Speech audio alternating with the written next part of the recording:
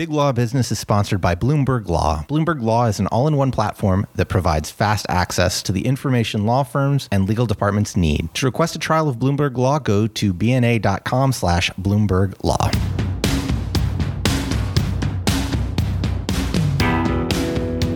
Welcome to the Big Law Business Podcast. I'm Josh Block. I produce videos and podcasts for Big Law Business. I'm joined by Casey Sullivan. Hello, Casey. Hi, Josh. I write and edit articles for the website. Twice a month, Casey and I record this podcast about the most notable recent business of law stories, the stories that impact the largest U.S. law firms. We are recording this episode on Wednesday, February 24th. And first, we have a bit of follow-up on the Dewey and LaBeouf fraud trial. To start with, we have a correction in our January 19th episode titled, Does Big Law Have an Old Girl Network? We referred to the agreement that Dewey's former chair, Steve Davis, accepted as a plea deal.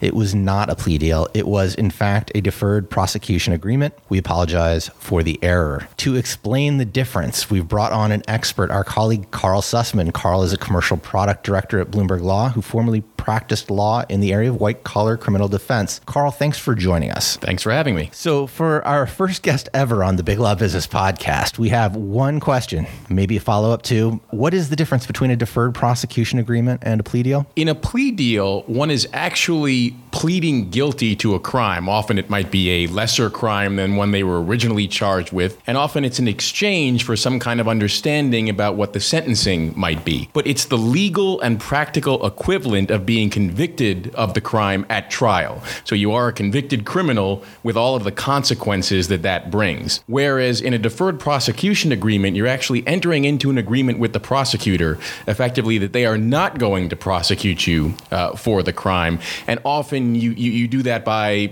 agreeing to fulfill certain conditions. There's no admission of guilt. That's typically the case, correct. Yet you're taking some responsibility. Correct, and you are often, as I said, bearing consequences. It might be a fine, it might be, an agreement to refrain from doing certain activities, or an agreement to do, certain activities like community service, those types of things. So there certainly are consequences to entering into a deferred prosecution agreement, but you are not pleading guilty to a crime, and you do not become a convicted criminal following that kind of agreement. So it is a little bit different when you're talking about a lawyer. Well, there can also be professional consequences for somebody like an attorney or another professional who, if they become convicted of a crime, could impair their ability to practice their profession going forward, or if you're, a corporate entity could, impair your ability to do certain activities going forward if you are a convicted criminal. So there can be some advantages, even if you're still paying a fine or still agreeing to do certain things.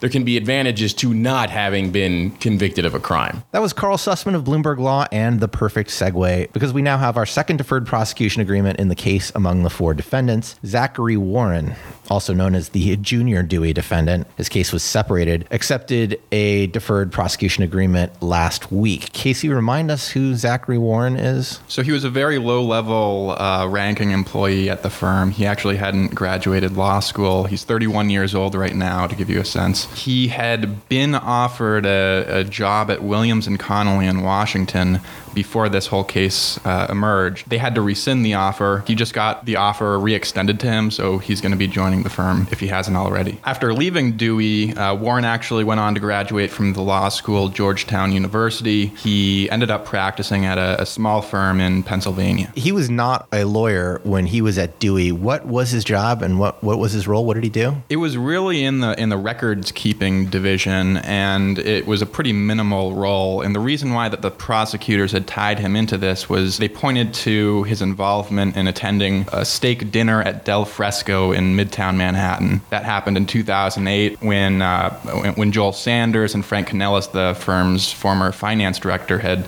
talked about ways that could make up for a pretty significant shortfall in the firm's net income. James Stewart, who has covered this case pretty closely, he came out with that piece in the New Yorker that I think that you remember. He has since been writing pieces for the New York Times that include his views on the case. He called the case against Warren in particular having flimsy evidence, and really asked the question why Warren was even charged in the first place in this case. From the people that he talked to in that article, there's a lot of people in the New York legal community wondering that, why these prosecutors went after him.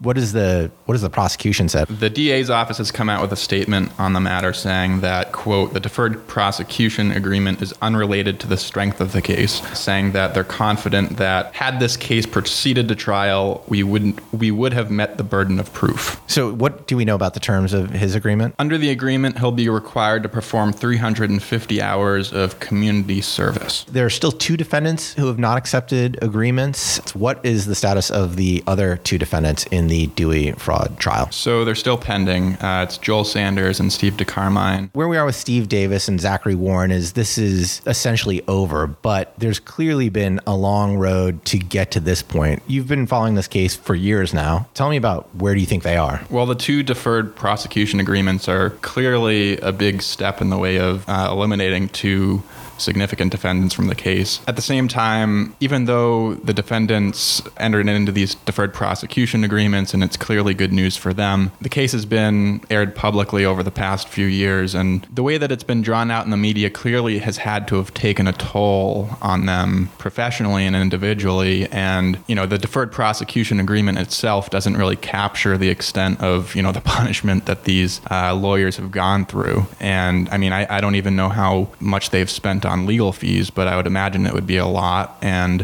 one of the terms of Davis's agreement is that he can't practice law in New York for a number of years. There is sympathy in the legal community, I think, in big law. Certainly when I talk to law firm chairs about the things that were going on at Dewey, since so many think that what they were doing was not that different than what you saw at other firms. I think that that's right, and I think that the reason why the case faltered was because the prosecutors couldn't really clearly illustrate the damage that had been done to people, to real people from this collapse, and how all of these intricate accounting methods were illegal. Last time we spoke, Dick Steen-Shapiro was in deep talks, quote unquote deep talks, with Blank Rome. And now if you visit Dick Steen-Shapiro's website, you will find a message that says that the firm is no longer engaged in the practice of law. More than 100 attorneys and additional staff from their DC and New York offices have joined Blank Rome. Casey, you spoke to Dick Steen's former chair. What happened? It was an asset acquisition, which means that Blank Rome came in and acquired a select number of assets from Dick Steen-Shapiro, namely most of all, if not all of their 100 or so attorneys. They didn't pick up a significant portion of Dick Steen's real estate. They moved into Dick Steen's Washington, D.C. office, which is where I think that they got the biggest bang out of their buck. But it was not a traditional merger per se. And these sorts of deals have surfaced recently as firms have faced financial headwinds after the recession, and firms have sought a rescue line after dealing with partner departures. We saw a similar transaction a couple years back when Bingham McCutcheon had been acquired by Morgan Lewis. Initially, when reports surfaced about that deal, there had been discussions of a possible merger. That ended up not being the case. It ended up essentially being a huge group of lawyers joining Morgan Lewis from Bingham, but not a merger in the traditional sense. A lot of the reason why that's important is for legal purposes, because the acquiring firm doesn't want to take on the liabilities, which could be anything from lease obligations to lawsuits that might arise over firm partners that hadn't received compensation or who demand their capital back. Aren't most law firm combinations or tie-ups more acquisition than merger? Absolutely. And when's the last time we saw a pure merger of 2 law firms as semi or close to equal partners? Well, you do see it with DLA Piper and Dentons and other firms that have traditionally grown by merger. There are Swiss Vereins that basically combine and then market their services under a common brand. So they're not mergers in the sense of 2 firms really becoming one. I think that the best merger that people sort of point to as an example of a merger that has gone well is Wilmer Hale. That happened, I think, in the mid-2000s. 2000s. So it's been a while since there has been really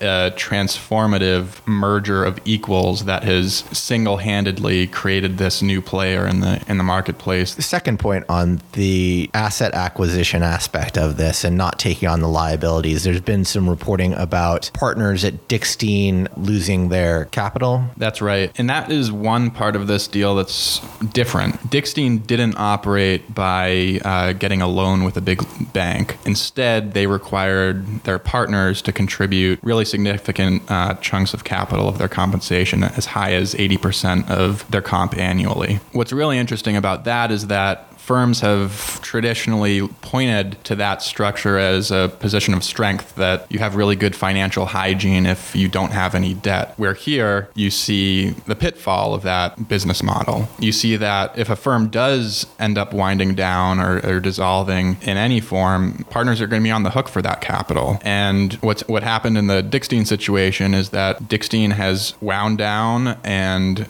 its lawyers have joined another firm, and they're using the capital to repay creditors who are owed money. So that could be anyone from landlords to recruiters or, any other number of vendors. How will this play out? What I've heard is that there are some former partners who are considering litigation around their capital. They've been in talks with lawyers who specialize in that field, specialize representing lawyers in compensation disputes and in bankruptcy settings. So the jury's still out on what's going to happen with that. This firm is going away. I'm wondering if there's a lesson here for other law firms. Let me put it another way. Was this bad luck? Was it bad management? Why did this happen? There were a couple things going on here. For one thing, about 5 years ago or so, Dickstein had a couple of big patent cases that they initially won. They represented a doctor who was suing Boston Scientific, suing Johnson & Johnson. He had a patent that was around devices that were used to clear up heart arteries. And they ended up winning one of those cases for $400 million. They had accepted it on a contingency basis. They were going to get a big payday out of it. It didn't end up happening. It got reversed on appeal. The other case against Boston Scientific ended up getting settled. And lawyers that we spoke with pointed to a change in the patent litigation landscape in which there have been federal court rulings, the American Invents Act, legislation that has made it more difficult to win patent cases. So those two cases took a huge chunk out of the firm's potential revenue stream. One partner that we spoke with said more than $100 million in fees, which is, for a firm of Dickstein's size, game-changing. But for that, Dickstein would still be a law firm operating as a law firm today. The partners who we spoke with seem to agree with that point of view. But I think that an added factor, based on people that we have spoken with, and I think the numbers that have been reported in the American Lawyer and other trade publications have reflected this, that there's been this huge increase in lateral activity over the past number of years. Because there's been a drop in legal demand, firms are competing much more aggressively for top-tier talent at other firms. And firms that have high profits per partner can defend themselves well against that. But firms like Dickstein Shapiro, who rank more at the lower end of the AmLaw 100, maybe higher end of the AmLaw 200, they're sort of caught in the middle, and they find their most important assets being poached by larger firms where lawyers have bigger opportunities that they can explore. It seems at least a little bit chicken and egg. Had that judgment gone their way, so maybe some of these laterals hadn't happened, it wouldn't have happened, right? One did come first. Yeah, and that's usually the case too. I mean, usually there is some fundamental business problem that the firm has to deal with. Cases that settle, deals that don't end up getting paid for, that creates this financial pressure that ends up making the partners unhappy and more willing to listen to overtures from others. When you spoke to Jim Kelly, Dickstein's former chair, what was his mood? What did he think? I know he talked about the notion that there were a lot of articles written about what was going on at Dickstein. I think that bothered him a lot. Tell me about your conversation with him and how that went. He brought up the point that, and I've heard this point made by a number of different law firm leaders, that the media really plays a significant role in a law firm's unraveling. So when reporters such as myself and others at different trade publications report on partner departures, we don't always know the context in which these moves are happening. We don't know whether these people are being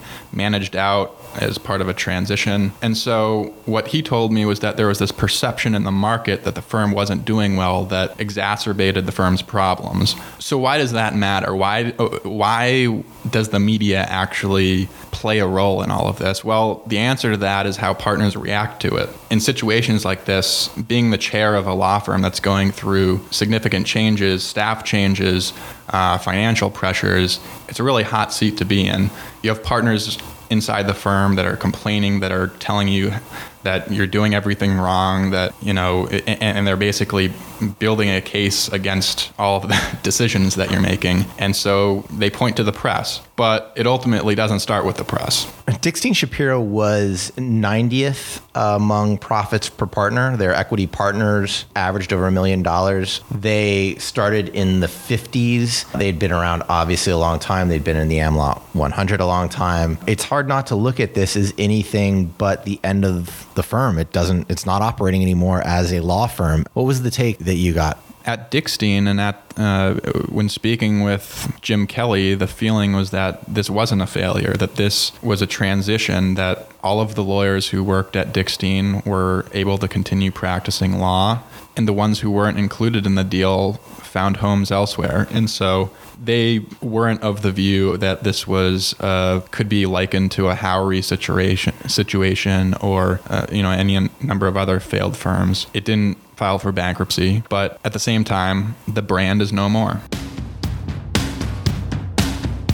Also, since we last recorded, Supreme Court Justice Antonin Scalia passed away. Casey, you spoke to the chair of Sidley Austin, Carter Phillips, who has argued over 70 cases at the court. Did he give you a sense of what, if anything, this changes for his practice or for the Supreme Court practices in big law? Until there's a ninth justice, we could see 4 deadlocks. In terms of how it really affects the practices of big law firms that try their cases in this court, Carter said that we still need to get 4 votes to get our clients' cases heard and 5 to win. Did Carter Phillips share any remembrances of Justice Scalia? He did. He said that Scalia's first opinion was on a case that he tried and lost. Also, probably not as widely known is that Scalia spent 6 years as an associate with Jones Day. Our colleague Gabe Friedman, with reporting from Blake Edwards, had a story about Scalia's time at Jones Day. What did we learn about that? The main takeaway was that Scalia was way too analytical to be an associate. People who worked with him at Jones Day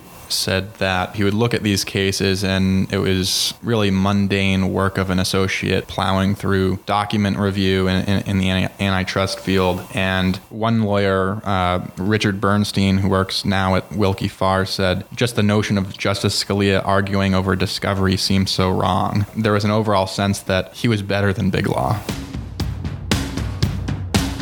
We released a video yesterday, an op-ed video with Richard Susskind. He has a new book with his son Daniel called The Future of the Professions. He joked over Twitter that we asked him to explain the future of big law in less than 5 minutes, and that's right, and he does a great job. But I'll try to sum it up in even less. Big law has to change, and if they don't, they will struggle, and that goes for every firm, no matter what. What are your takeaways about what Susskind has said and what he's advising to big law? Well, the one thing that he said that I thought was interesting was that the elite, most prestigious law firms, he doesn't see as being immune to these changes that are happening, to pricing pressure, to figuring out how to manage their firms differently. What he said was that he hears all the time that elite litigators say, well, none of the stuff that you talk about really applies to me because I'm Ted Wells or, Brad Karp or some high profile litigator that it just doesn't apply to. It's an interesting perspective that he's taking, that the elite of the elite aren't immune, because what we've seen from financial rankings and the American lawyers that the rich just keep getting richer, and it's almost a cliche at this point. We've been hearing this for years that the Am Law 20 is just breaking away and everybody else is there's a falling out middle that is getting crunched by commoditization and pricing pressure from clients. That said, I spoke this week with Greg Itzkowski, the managing partner of Paul Hastings, and he's of the view that the elite firms actually do have to pay attention to this. That is a focus around process management and bringing in lawyers, even non-lawyers, to just figure out how a case gets broken up, even partner with outside vendors to offer to clients basically what's budgeting services. So one of the things that's also interesting to me about what he's talking about is he's been right about a lot of stuff in the past. Like he talked about way back when he talked about email and people were like, oh, email will never catch on with law firms. They'll always, obviously he was right there. He's talking about AI, and he's talking about AI 10 years from now and AI 20 years from now. The notion that it might down the line actually be able to do the work of an associate. It's scary. And it's a topic that's frequently discussed at law conferences. And you don't see lawyers wholeheartedly endorsing the idea of their existential problem that they're not going to be here in 5 or 10 years. But it's real. I mean, you have IBM Watson that, I don't know how much it's catching on, but there already has been a commoditization that has hurt the junior ranks at law firms.